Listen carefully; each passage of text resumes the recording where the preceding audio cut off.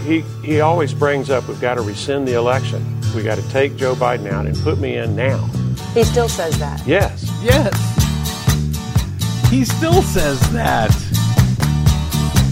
Well, I don't know why I came here tonight. Oh. I got the feeling that something ain't right. No, it ain't. I'm so scared in case I fall off my chair. And I'm wondering how I'll get down the stairs. Clowns to the left of me, jokers to the right. Here I am, stuck in the middle with you. I am. From Pacifica Radio in Los Angeles, this is the BradCast, as heard on KPFK 90.7 FM in L.A., also in California in Red Bluff and Redding on KFOI, Round Mountains KKRN, and Eureka's KGOE. Up in Oregon on the Central Coast on KYAQ, Cottage Grove's KSO, Eugene's KEPW, Lancaster, Pennsylvania's WLRI, Maui, Hawaii's KAKU, Columbus, Ohio's WGRN, in Palinville, New York on WLPP, Rochester, New York's WRFZ, down in New Orleans on WHIV, out in Gallup, New Mexico on KNIZ, Concord, New Hampshire's WNHN, Fayetteville, Arkansas's KPSQ, in Seattle on KODX, Janesville, Wisconsin's WADR, and Minneapolis, St. Paul's AM 950 KTNF. We also stream coast to coast and around the globe every day on the internets. On the Progressive Voices channel, Netroots Radio, Radio for Humans, FYI Nation, NicoleSandler.com, Radio Free Brooklyn, Workforce Rising, No Lies Radio, Bird and Square Radio, and Detour Talk, blanketing planet Earth 5 days a week. I'm Brad Friedman, your friendly investigative blogger, journalist, troublemaker, muckraker, and all-around swell fellow, says me from bradblog.com. Thank you very much for joining us today. I want to say it'll be a great show, but I really have no idea because Desi Doyen, between the time I last saw you and you headed into the studio, and now the whole show has changed. Oh, goody. Breaking news. That's always fun. But it's breaking news that we're going to torture everyone and make everyone wait for a little bit before we get to it, presuming I have time to squeeze it into an already quite busy show. Look, we never want to, sugarcoat anything around here. Lord knows we report enough of the horrific news that is out there on this program, and there is plenty of horrific news these days, you may have noticed, from Russia's barbaric war on Ukraine to the embarrassing idiocy among one of our major parties, take your pick, which has been on display all week during the Senate Judiciary Committee hearings for Joe Biden's eminently qualified Supreme Court nominee, Judge Ketanji Brown Jackson. To the fact that though recent polling shows huge majorities of Americans from all parties support the actions of Joe Biden that he's taking in response to Russia's war on Ukraine, for some reason or another, his own approval ratings so far have failed to tick up almost at all.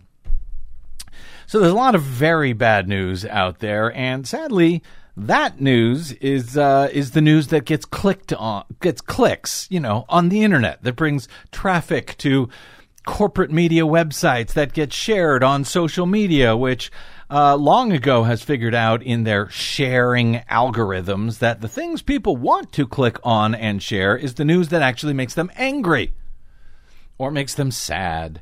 In other words, bad news is more popular than good news, and it is also more profitable, which may be just one reason we struggle to make any profit around here on this program, which, by the way, is 100% listener-supported via bradblog.com/donate.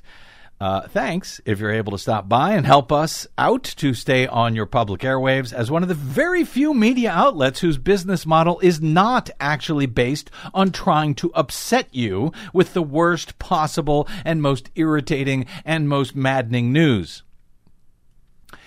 Even if we share plenty of it every day, unfortunately, on this show. If you want us to continue, though, we do need your support via bradblog.com/donate. It is as simple as that. But We don't need to please any corporate masters or political parties or foundations, and in fact, we often do the opposite of that, and we pay a price for it. So yeah, bradblog.com/donate if you can spare a moment. So with that in mind, it is a bit maddening when we see this bad news for profit model proliferating across our entire news ecosystem. From the corporate media outlets on the web to cable news to social media, which makes it all hum and helps turn the nation into a bunch of angry, disinformed, and misinformed idiots. One of which is the subject of that breaking news I hope to get to shortly. But as I was slogging through the muck and the mud of the day's news today, stuff just kept popping up to me that was actually encouraging news, even amid our very real doom and gloom right now. One example, in recent months, we've complained about banner headlines every month when news reports are issued by the Commerce or Labor Department on inflation, which, yes, is at higher rates than we have seen in several decades. But yes, one of the main reasons for that is low unemployment, meaning workers have a lot more money to spend. We've just spent more than 2 years in a pandemic, and the economy is beginning to open up all at once. That pandemic revealed the enormous failures, bottlenecks in our oligopolized global supply chains, which have been maximized for Wall Street profit rather than, to serve consumer needs. And much of it has nothing more behind it, behind the inflation than simple corporate profiteering. They can get away with raising prices, so they are doing it, as their CEOs will say out loud over and over again, unabashedly, on these corporate earnings calls you can listen to, because so much of our economy has been monopolized by so few companies. There's little or no competition in the market anymore to keep prices from being artificially inflated by any CEO who feels like it. Also, I should add, since we've reported on this, but almost nobody else has, when inflation occurs, in part because working class wages are going up, which they are, that means big corporations like banks make less money on things like mortgages and student loans because those don't get adjusted for inflation. So if you owe $100,000 on your house, for example, that becomes a much smaller portion of your wealth. So this kind of inflation is actually good for many borrowers and bad for many banks and other lenders. So yeah, big corporate media outlets, which are owned by many of those lenders, have reason to complain about inflation as well, even if it is actually good in some cases for some working class folks. But you rarely hear about that, I suspect. So yeah, you hear a lot about inflation, but you hear much less about an economy that is firing on all pistons, as this one is, including record low unemployment claims and rising wages, which barely make a blip when those numbers are released by the government, for example, today. Headline at Reuters, if anyone noticed, U.S. labor market tightens as weekly jobless claims hit lowest level since 1969. Really? 1969? Yes, really. That's good news. Do you think Joe Biden should get any credit for that? Well, it seems like it, but I have a feeling he's not going to. Well, I mean, how many people even heard that headline today? Did you hear about that? I did not. Weekly jobless claims hit lowest since 1969. If nobody knows about it, Des, well, this story isn't getting nearly the play as the stories about the soaring inflation. But, the real answer is, do you think that Donald Trump would take credit for a story like that had it happened on his watch? Of course. Yes. And do you think that headline would be everywhere if he was in office? I do. The number of Americans filing new claims for jobless benefits dropped to a 52.5-year low last week, while unemployment rolls continued to shrink, pointing to rapidly diminishing labor market slack that will keep boosting wages. Now, because this is a report from the right-leaning corporate media outlet Reuters, their sentence actually reads, quote, pointing to rapidly diminishing labor market slack that will keep boosting wage inflation. Oh, yeah. So wage increases, rising wages is a problem that has to be solved because it's wage inflation. Well, do they call it profit inflation when corporate profits go up? No, they don't. Also, they jump quickly to the bad news part of the story in the very next paragraph. The strength in the job market reported by the Labor Department on Thursday may push the Federal Reserve to raise interest rates by 0.5 percentage point at its next policy meeting. Because we can't have that. Can't have those jobs. Yeah, never mind the that good news about the labor market. It's gonna cost you, as the Fed is going to force recessionary pressures on the economy in response to so many people having jobs and stuff and their wages going up. Got to stop that. One senior economist at Moody's says if initial jobless claims remain below 200,000 for a period of time, it will raise a red flag with the Fed. Yes, low unemployment is bad news for the Fed and their friends on Wall Street, apparently. Initial claims for state unemployment benefits fell for the week ending March 19 to the lowest level since September 1969, with numbers that were far below what economists, by the way, who were polled by Reuters, had actually forecast. And as you know, when new job numbers come in that are below what economists had predicted, that is huge news, and the stock market tumbles and everything else.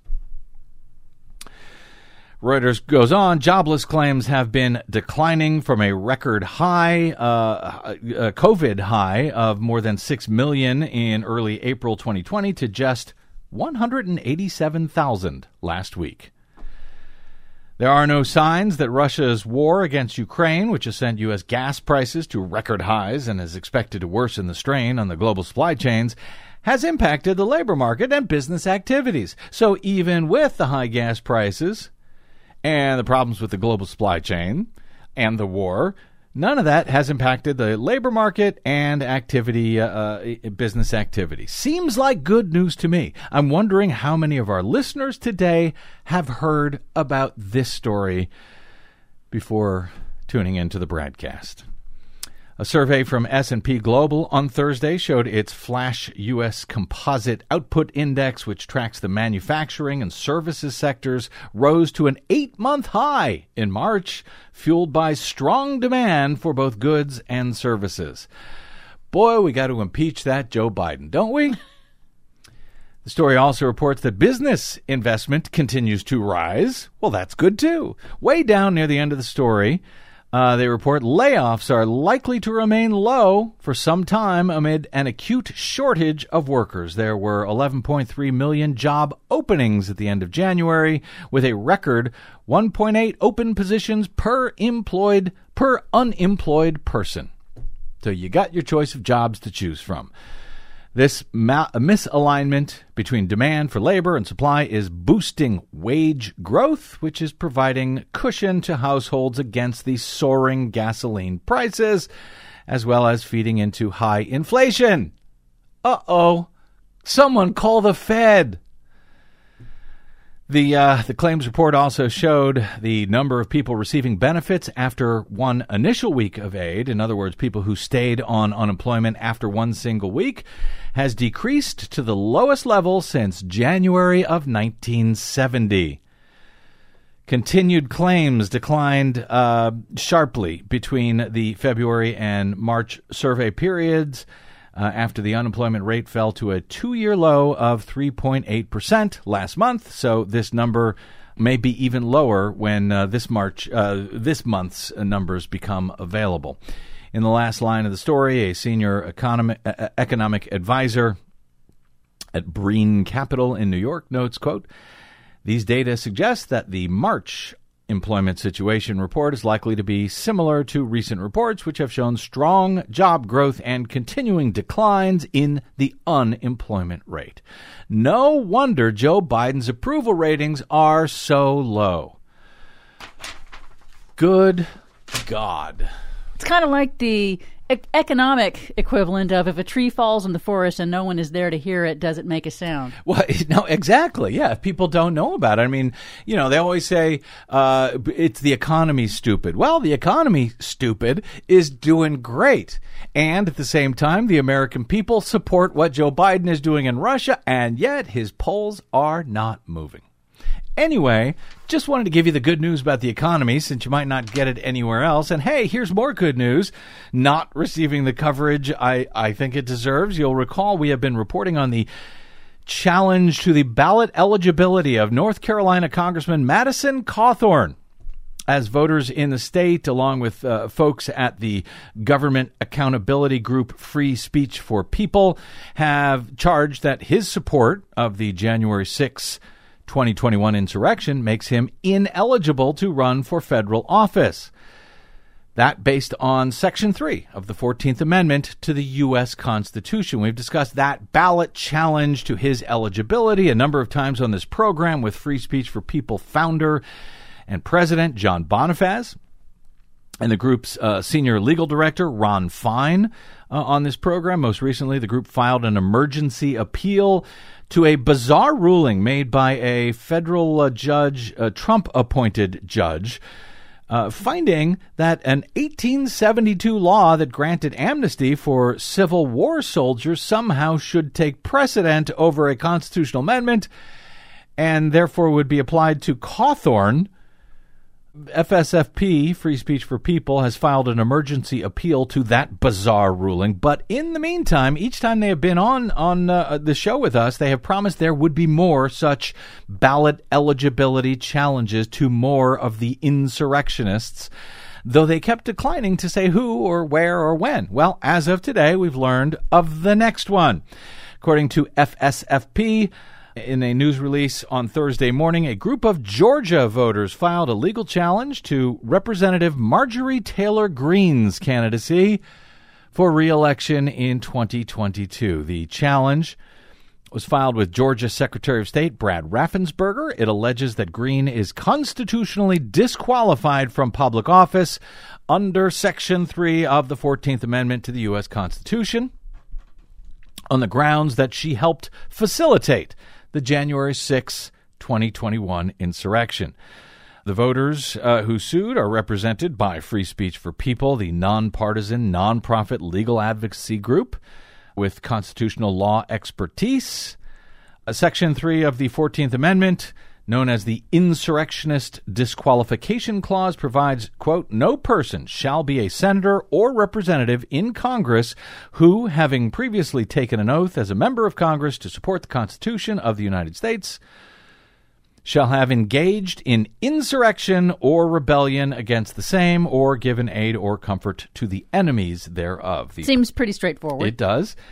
The purpose of that Insurrectionist Disqualification Clause, that's 14.3, as they call it, that was passed in the wake of the Civil War. The point is to not to punish the oathbreaker, but rather to protect the country, they argue. No criminal conviction or prior adjudication is required under the Insurrectionist Disqualification Clause, although Marjorie Taylor Greene would be able to seek judicial review if she has an adverse decision. So, according to Georgia law, anyone seeking to run for public office in the state, quote, shall meet the constitutional and statutory qualifications for the office being sought.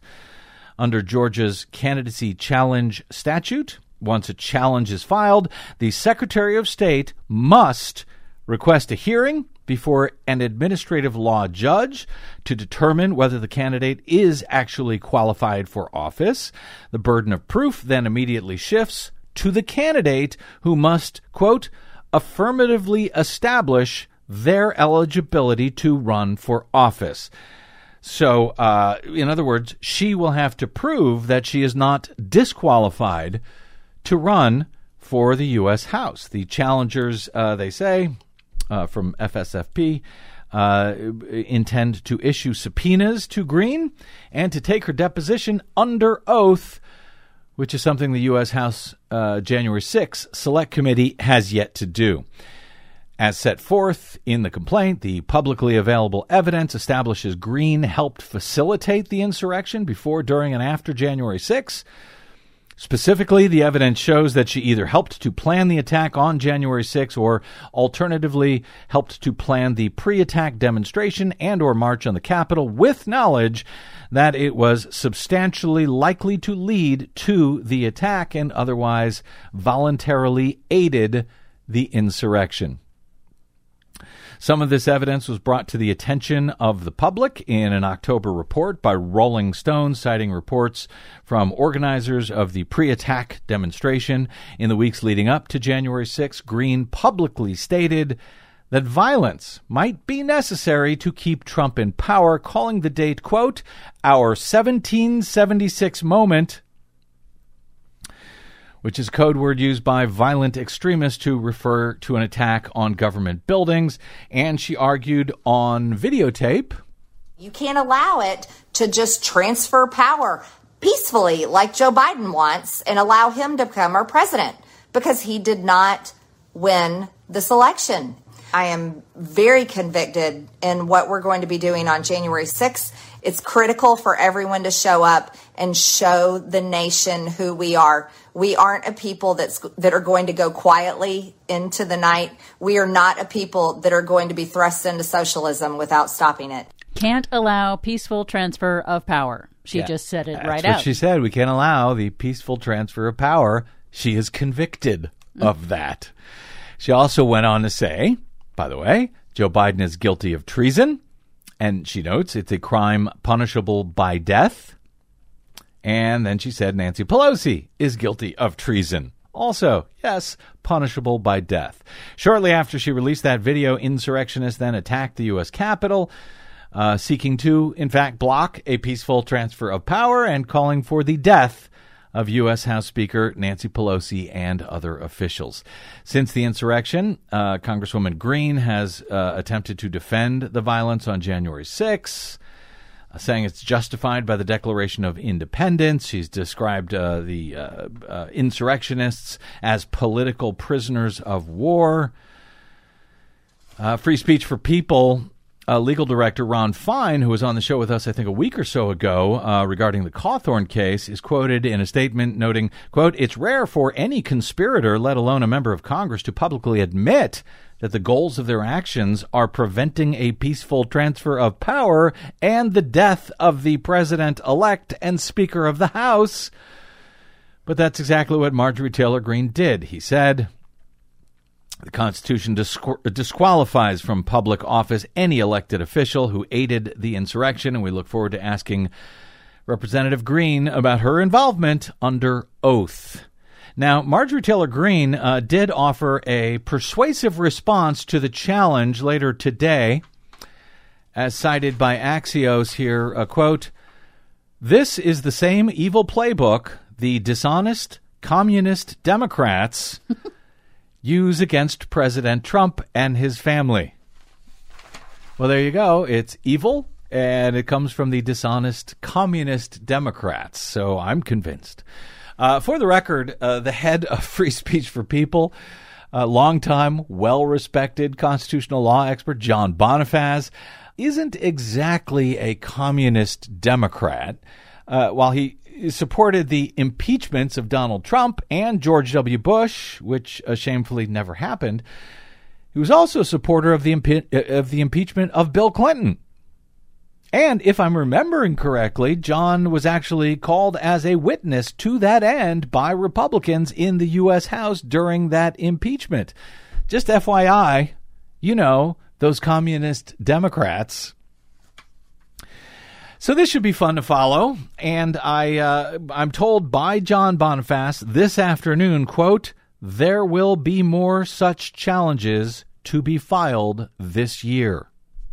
So there's more of this ahead.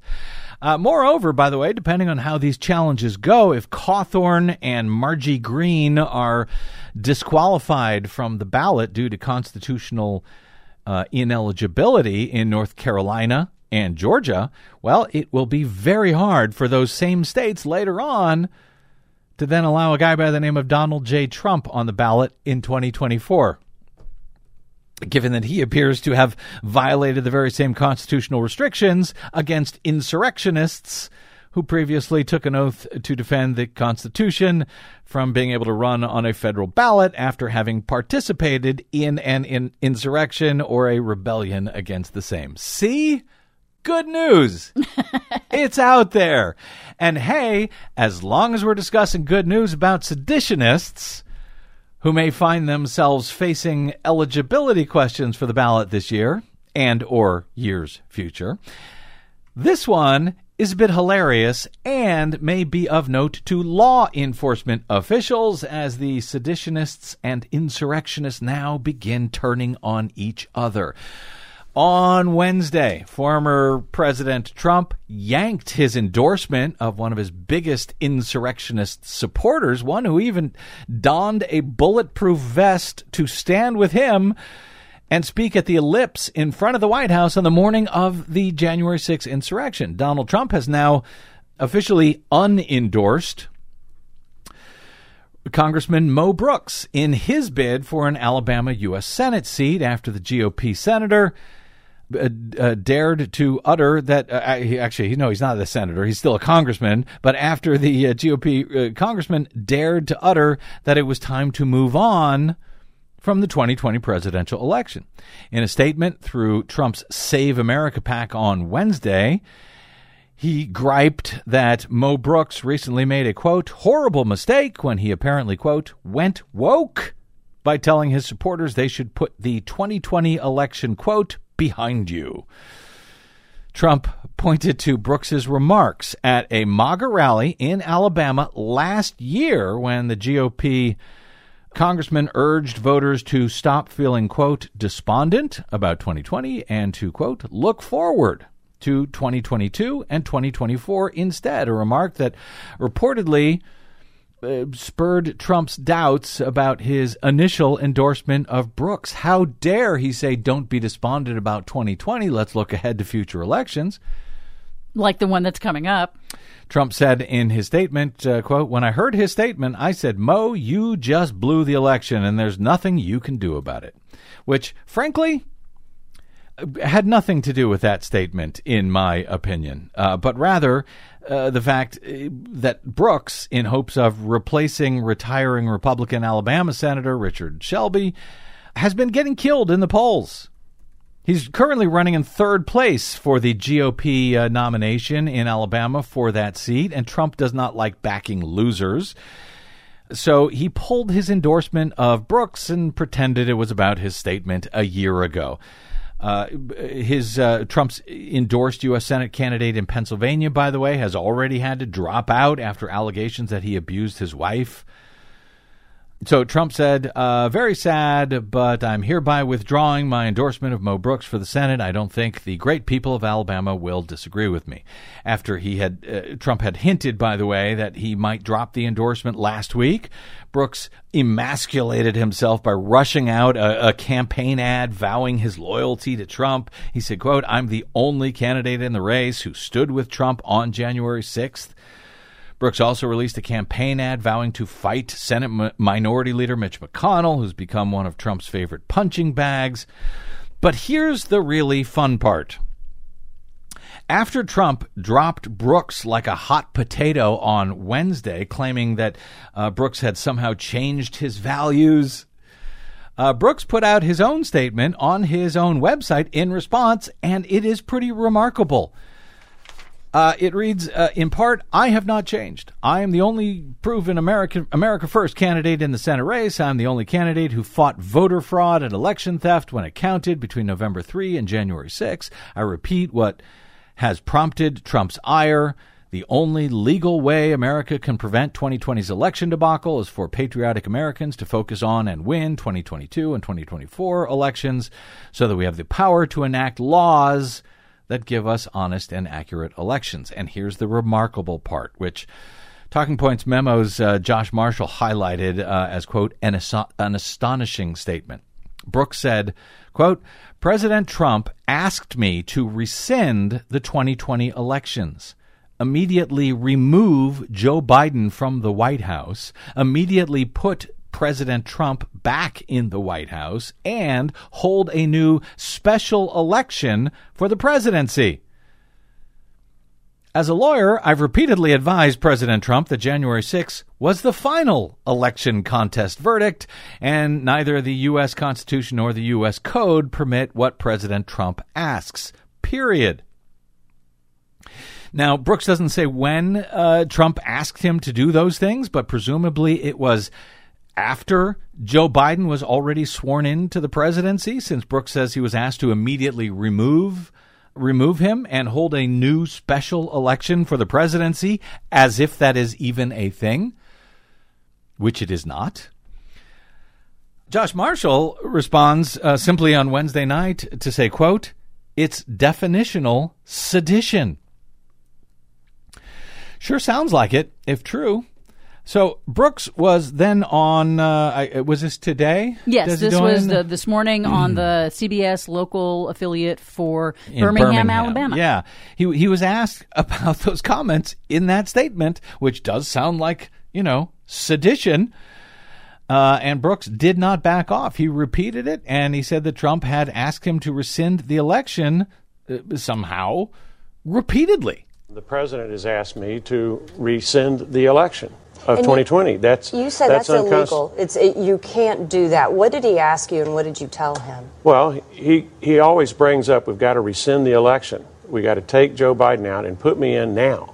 He still says that. Yes. And I'm going, Mr. President, I'm giving him advice. I'm an attorney. I've read the law. I've read the Constitution. I know it. And I say, Mr. President, you can't do that. It's unconstitutional. And given a choice between Donald Trump, who I respect, he had a lot of great policies while he was president, and the United States Constitution, I am always going to choose the Constitution because that's what my oath of office is too. So he's saying, Mo Brooks is saying the president is still asking him to rescind the election and remove Joe Biden from the White House? He's still doing that? Despite being told repeatedly, that's unconstitutional. You can't do that. There's no mechanism for it. I mean, by the way, he's only a congressman. He's not even a senator, much less a Supreme Court justice. And by the way, a Supreme Court justice could also not rescind an election and remove Joe Biden from the White House. It is not a thing. So I have a feeling that this is not the last time we're going to hear from Mo Brooks on this point of what Trump did or did not ask him to do. And one of those times very well may be in front of the January 6th committee in Congress under oath, or better, in front of prosecutors at the Department of Justice. Are you listening, Merrick Garland? Especially since it, won't be long before Brooks, he's stepped down from his seat in the House to run for the Senate. He may have nothing at all to lose if he loses the GOP primary for the U.S. Senate in Alabama, as he appears scheduled to do. But just extraordinary out in the open. And yes, now the seditionists are turning on each other. I mentioned that, as a congressman, as a senator, and even as a Supreme Court justice, no one has the power to remove him from office. Not like that. That's not how it works. That's not how it works. Not how any of this works. And you wouldn't, by the way, you wouldn't hold a new election. Kamala Harris would become the president if you, for example, impeached Biden and there was, he was removed by a trial in the U.S. Senate. But speaking of Supreme Court justices, let's take a quick break here.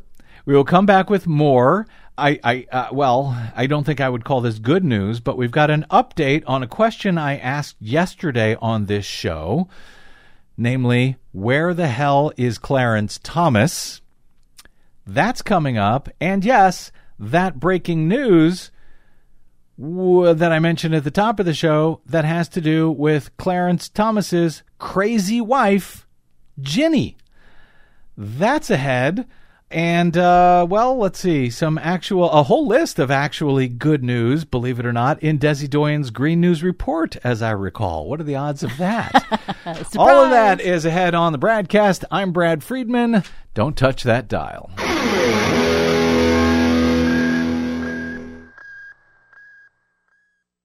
What the public hears on the public airwaves matters. At the BradCast, we do our best to bring you accurate news and analysis on the issues that actually matter, and we do it all independently, without corporate or political influence. But we can't do it without you, now more than ever. Please help us stay on your public airwaves by going to bradblog.com/donate to help keep us going. That's bradblog.com/donate. And thanks.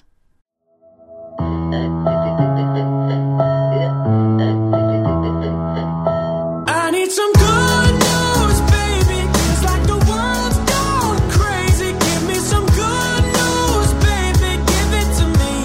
Give it to me. Welcome back to the BradCast. Brad Friedman from BradBlog.com. I bet you could use some good news. I could use some good news today. We all could use some good news. So hopefully we're bringing some. Now, I am not saying this is good news, but as this story was yesterday, as we did on the show, we submit it once again for your consideration. And when I covered this story yesterday, I wasn't even sure that I should cover it because, some of our affiliates play the show the next day. And I thought, oh, surely he will be released or we'll get an update and the story will be dead before, some of our listeners even get to hear it. So with similar trepidation today, we have this update. The Supreme Court on Thursday, once again, did not respond to inquiries about the health status of Justice Clarence Thomas and whether he remained hospitalized after being admitted late last week. The court on Sunday, a full 2 days after he had already been admitted, said that the 73-year-old Thomas was admitted to Sibley Memorial Hospital in Washington, D.C. on Friday. They didn't say that till Sunday. He was admitted on Friday after experiencing, quote, flu-like symptoms and was diagnosed with an infection. The court's statement on Sunday added that Thomas was being treated with intravenous antibiotics and that, quote, his symptoms are abating and, quote, he expects to be released from the hospital in a day or two. Since then, the court has provided no additional details other than to confirm reports on Monday that Thomas did not have COVID-19. If he was to be released from the hospital in a day or two as of Sunday, he would have been out by Monday or Tuesday. But by Wednesday, the court gave no update, and Chief Justice John Roberts, during Wednesday's oral argument session, just said once again, Justice Thomas is unable to be present today and provided no additional details. So, is he still in the hospital with an infection? If so, why? What's the infection? And why hasn't he been released? Or has he been released and they're not telling us for some reason? If so, what reason would that be? The Hill now has a small update today that doesn't make the answer much clearer. Thomas's close friend Armstrong Williams on Thursday told The Hill that Thomas is, quote, resting and he's going to be just fine. Okay, good. But declined to elaborate further on the justice's health. Pressed on whether Thomas was still in the hospital, Williams declined to answer as well. Why? And why won't the court even say whether he remains hospitalized or not? What's going on here? Williams said, it doesn't matter. He's resting, and he's doing well. I don't think the public cares about where he's resting. It's that he's resting and he's doing fine. I think the media cares about... I think the media cares about where he's resting. The public doesn't. I would beg to differ. I believe the public very much cares, especially if he is still hospitalized nearly a week after first being admitted and having been told that he's got an infection. only being told that he was admitted to the hospital 2 days after he had been admitted, and that he's getting intravenous antibiotics, but he's on the mend, and he'd be out by Tuesday, but 2 days later, he is still not out. 3 days later, 4 days later. He is, after all, the second oldest justice on the High Court, and he will be the oldest one after Justice Stephen Breyer retires this summer. And he has he has now been absent, Clarence Thomas, from oral arguments on key cases heard on Monday and Tuesday and Wednesday that he says, through a court spokesman, he's still going to be voting on anyway, even though he wasn't there. And so, yes, his health or lack thereof is very much of interest to the public and to the balance of the Republicans' stolen and packed 6-3 majority on the Supreme Court. Where is Clarence Thomas? I think that is of great interest to the public. And with that, it brings us to that breaking news that, Desi, you may or may not have heard about, since it broke just before we went to air here today. So forgive me as I sort of plow through this and try to make sense of it. It has to do with the corrupt Clarence Thomas's corrupt wife, Ginny Thomas. This from Bob Woodward and Robert Costa at Washington Post. So you know it's serious.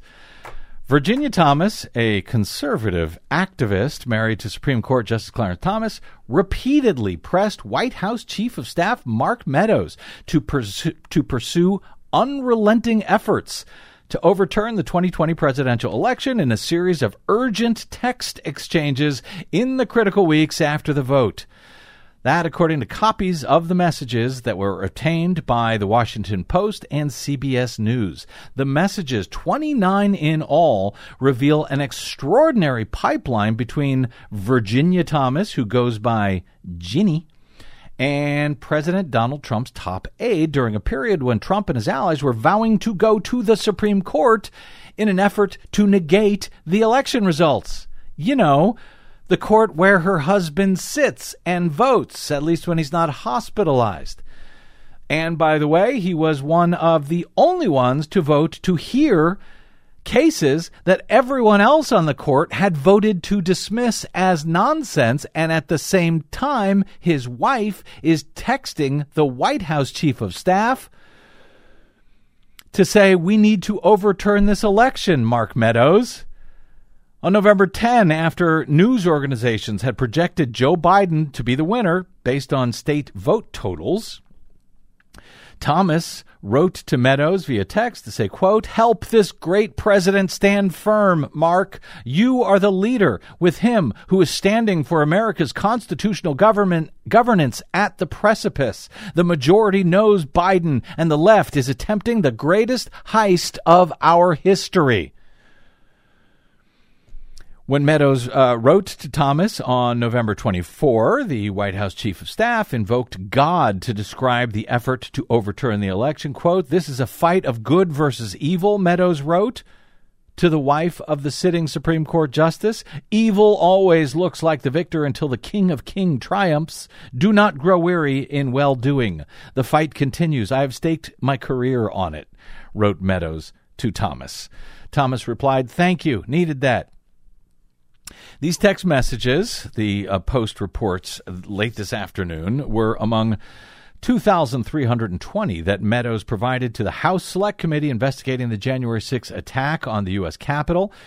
The content of messages between Thomas and Meadows, 21 of them, Des, sent by her, 8 sent by him back to her, have not been previously reported. So this is just breaking today. Ginny Thomas also, by the way, recently acknowledged that she had attended Trump's Stop the Steal rally at the Ellipse near the White House on January 6, but said that she left early because it was too cold, and she did not have any role in planning the event whatsoever, so do not try to arrest her. In her text messages to Meadows, Ginny Thomas spread false theories, commented on cable news segments, advocated with urgency and fervor that the president and his team take action to reverse the outcome of the election. The first of 29 messages between Ginny and Mark Meadows was sent on November 5, 2 days after the election. She sent him a YouTube video labeled Trump Sting with CIA Director Steve Pieczenik, the biggest election story in history. QFS blockchain, no idea what that means, but Pieczenik is a far-right commentator who has falsely claimed that the 2012 massacre at Sandy Hook Elementary School was a false flag operation to push gun control agenda. And the wife of a Supreme Court justice is sending messages from him to the White House. Let's see. She wrote, watermarked ballots in over 12 states have been part of a huge Trump and military white hat sting operation in 12 key battleground states. Remember they were looking for those watermarks at the phony audit in audit Mesa. theater in Maricopa. Yeah, I'm sorry, you're County, right. Maricopa Arizona. County. Yeah. Right. That's what they were looking for. Their fever dream. Right. In a November 5 message to Meadow, Thomas went on to quote a passage that had circulated on right-wing websites. Quote, Biden crime family and ballot fraud co-conspirators, elected officials, bureaucrats, social media censorship mongers, fake stream media reporters, etc., are being arrested and detained for ballot fraud right now and over coming days, and will be living in barges off Gitmo to face military tribunals for sedition. November 6, Thomas sent a follow-up to Meadows. Do not concede. It takes time for the army who is gathering for his back. On November 10, she wrote, help this great president stand firm. Listen to Rush, Mark Stein, Bongino, Klita. That's a reference to, obviously, Rush Limbaugh, another right-wing commentator, Mark Stein, another one, Dan Bongino, who's on Fox News or something, as well as an attorney, Cleta Mitchell, who was actually on the phone call when Donald Trump called down to Georgia to try to force the Georgia Secretary of State to find the 11,751 votes or whatever that he would need to steal the election in Georgia. 1 minute later, Meadows responded to that note to Ginny Thomas saying, I will stand firm. We will fight until there is no fight left. Our country is too precious to give up on. Thanks for all you do. 9 minutes after that, Thomas replied back to him saying, tearing up and praying for you guys. She then attacked Republicans who she described in the House and Senate who are just too pathetic. Only 4 GOP House members seen out in street rallies with the grassroots. Where the heck are all of those who benefited by president's coattails, she wrote in her text message on November 10, telling him to watch a YouTube about the power of never conceding. She talks about having forwarded an email that she had sent to Jared Kushner about Sidney Powell and improving the coordination now that it will help the cavalry come and fraud exposed and America saved. I mean, again, could you imagine if any wife or husband of a democratically appointed Supreme Court justice was doing this kind of thing, was sending messages to the White House chief of staff? And by the way, when I described her as incredibly corrupt and her husband Clarence as incredibly corrupt, that was not a euphemism. They are wildly corrupt. Tens of millions of dollars were spent by a group called Citizens United to push Clarence Thomas into the job in the first place back in 1991, and then years later he would find in favor of them in the infamous Citizens United case, which brought millions, if not billions of dollars into our campaign and electoral system. Many of those millions then went to Ginny Thomas and were not reported, by the way. For years, she was getting money from, I think it was the Heritage Foundation. That was not reported on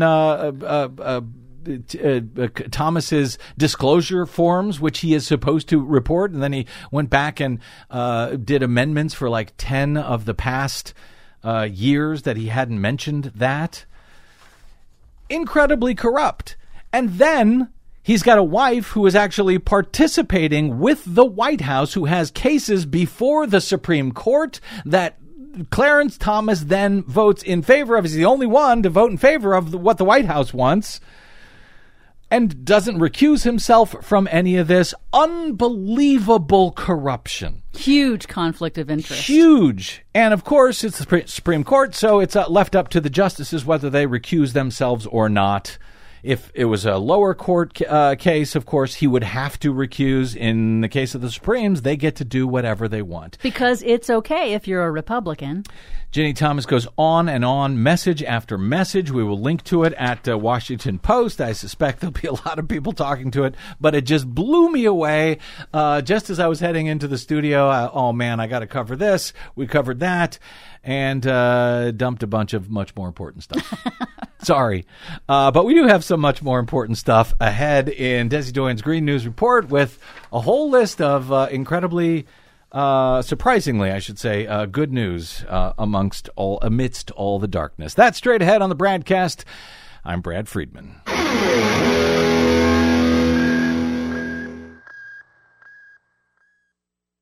The BradCast and the Green News Report are 100% independent, 100% listener-supported. But we can't do it alone. We need you. Please help us bring real facts to listeners at independent stations around the nation. Please drop by bradblog.com/donate. That's bradblog.com/donate.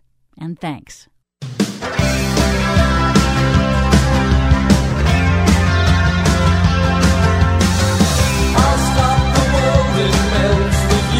One of the good news stories I didn't get to cover because of Ginny Thomas and that breaking news is that consumers are now turning to electric vehicles thanks to the high gas prices out there. So there's a silver lining if you look for it. Putin's carbon tax. There you go.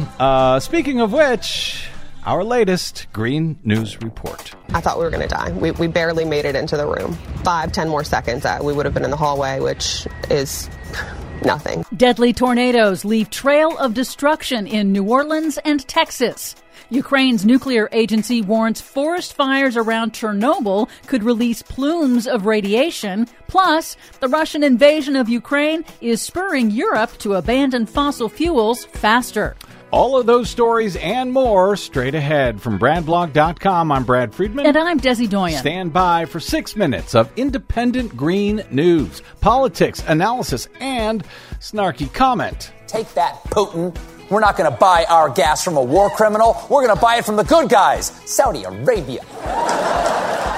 Yep. This is your Green News Report.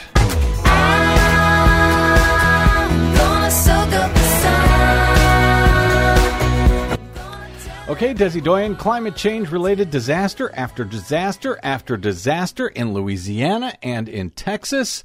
It just seems to never end down there. I know, sadly. Louisiana's Democratic Governor John Bel Edwards declared a state of emergency after at least 2 tornadoes left a trail of destruction in densely populated parts of New Orleans Tuesday night, including a powerful EF3 tornado that lifted homes off their foundations and killed at least 1 person. It was part of the same system that spawned dozens of tornadoes in Texas. The New Orleans tornadoes knocked out power to thousands just 7 months after Hurricane Ida heavily damaged the city's electric grid, and it's a region that has been pummeled repeatedly by multiple hurricanes over just the last 3 years. It has, and you would think that in Texas and Louisiana, huge fossil fuel industry down there, they would start to get the picture after all of these hurricanes, these floods, these wildfires, and now these tornadoes. In a site visit, Governor Bel Edwards warned residents that the death toll could rise. Take a moment to remind people that in natural disasters, especially when you have power outages, a lot of times the biggest loss of life isn't from the storm itself, it's from the operation of generators. And so we ask people to please be safe. Make sure that that generator is operated at a safe distance from your home, never in the home. More than 600 buildings sustained damage, many of them homes still awaiting repairs after Hurricane Ida last fall. As far as the influence of climate change on this specific storm system, the data is somewhat mixed on tornadoes, but studies do show that tornadoes are getting more intense, more frequent, and more likely to come in swarms, including an increase in nighttime nighttime tornadoes because of rising overnight temperatures. In Ukraine, the country's nuclear agency reported this week that Russian troops occupying the Chernobyl nuclear site have looted and destroyed a state-of-the-art laboratory that was working to improve nuclear waste management and contained radioactive samples that are now, quote, in the hands of the enemy. They stole radioactive samples? Yes. That doesn't seem smart. This is true. The agency also warned that several forest fires are burning around the Chernobyl site that could release plumes of radiation trapped in trees and soil, but that the Russian military's occupation is obstructing efforts to put out those fires. And if you burn a radioactive forest, doesn't that send radiation into the air all over the place, including into Russia? Yes. And a few days ago, the Ukrainian authorities said that they had lost the ability to monitor the radiation levels near Chernobyl. Is that monitoring still down at this time? Yes, unfortunately, it is. As we go to air, President Biden is in Europe to push European leaders to take new steps to curb the continent's deep dependence on Russian oil and natural gas that indirectly fund Russia's war machine. Biden also urged U.S. companies operating critical infrastructure, including the energy sector, to harden their defenses against potential cyber attacks, citing new intelligence. And the Russian invasion of Ukraine is spurring Europe to abandon fossil fuels faster. European countries this week backed a proposal to impose the world's first carbon border tax. That's a tariff on imports from countries that don't cut their carbon emissions. That's good. Germany announced it will back a European Union proposal to phase out sales of internal combustion cars by 2035. That's good, too. One of the world's largest reinsurers, Swiss Re, announced it is halting all business in Russia and will stop insuring most oil and gas projects. Also good. The Netherlands announced it will significantly ramp up the building of offshore wind farms, doubling its planned capacity by 2030. I like it. France announced it will end subsidies for new residential gas heaters and boost electric heat pumps instead, and will stop import of Russian gas and oil by 2027. What is going on? Are you okay, Desi Doyen? And finally, laggard French oil and gas company Total announced this week that it would stop buying Russian oil by the end of the year and will halt new investment in projects there, just weeks after most other major oil companies cut ties with Russia. Well, this is just too much good news for our listeners at once. For much more on all of these stories, check out our website at greennews.bradblog.com. I'm Brad Friedman. And I'm Desi Doyen. And this has been your Green News Report. Tell me something good. Yes, please. Tell me. All right, we got to get out. Thank you very much, Desi Doyen. Our producer, thanks to all of you for spending a portion of your day or night with us. If you missed any portion of today's show or any other, download them all for free anytime at bradblog.com. That service is made possible by those of you who stop by bradblog.com/donate to help Desi and I stay on your public airwaves. Well, let's face it, really, to help Desi stay on the airwaves. Nobody wants to hear me. You can drop me email if you like. I'm bradcast@bradblog.com. On the Facebooks and the Twitters, I am the Brad Blog. We will see you there. Until we see you here next time, I'm Brad Friedman. Good luck, world. Tell me something good. Tell me that you love me, yeah. Tell me something good. Tell me that you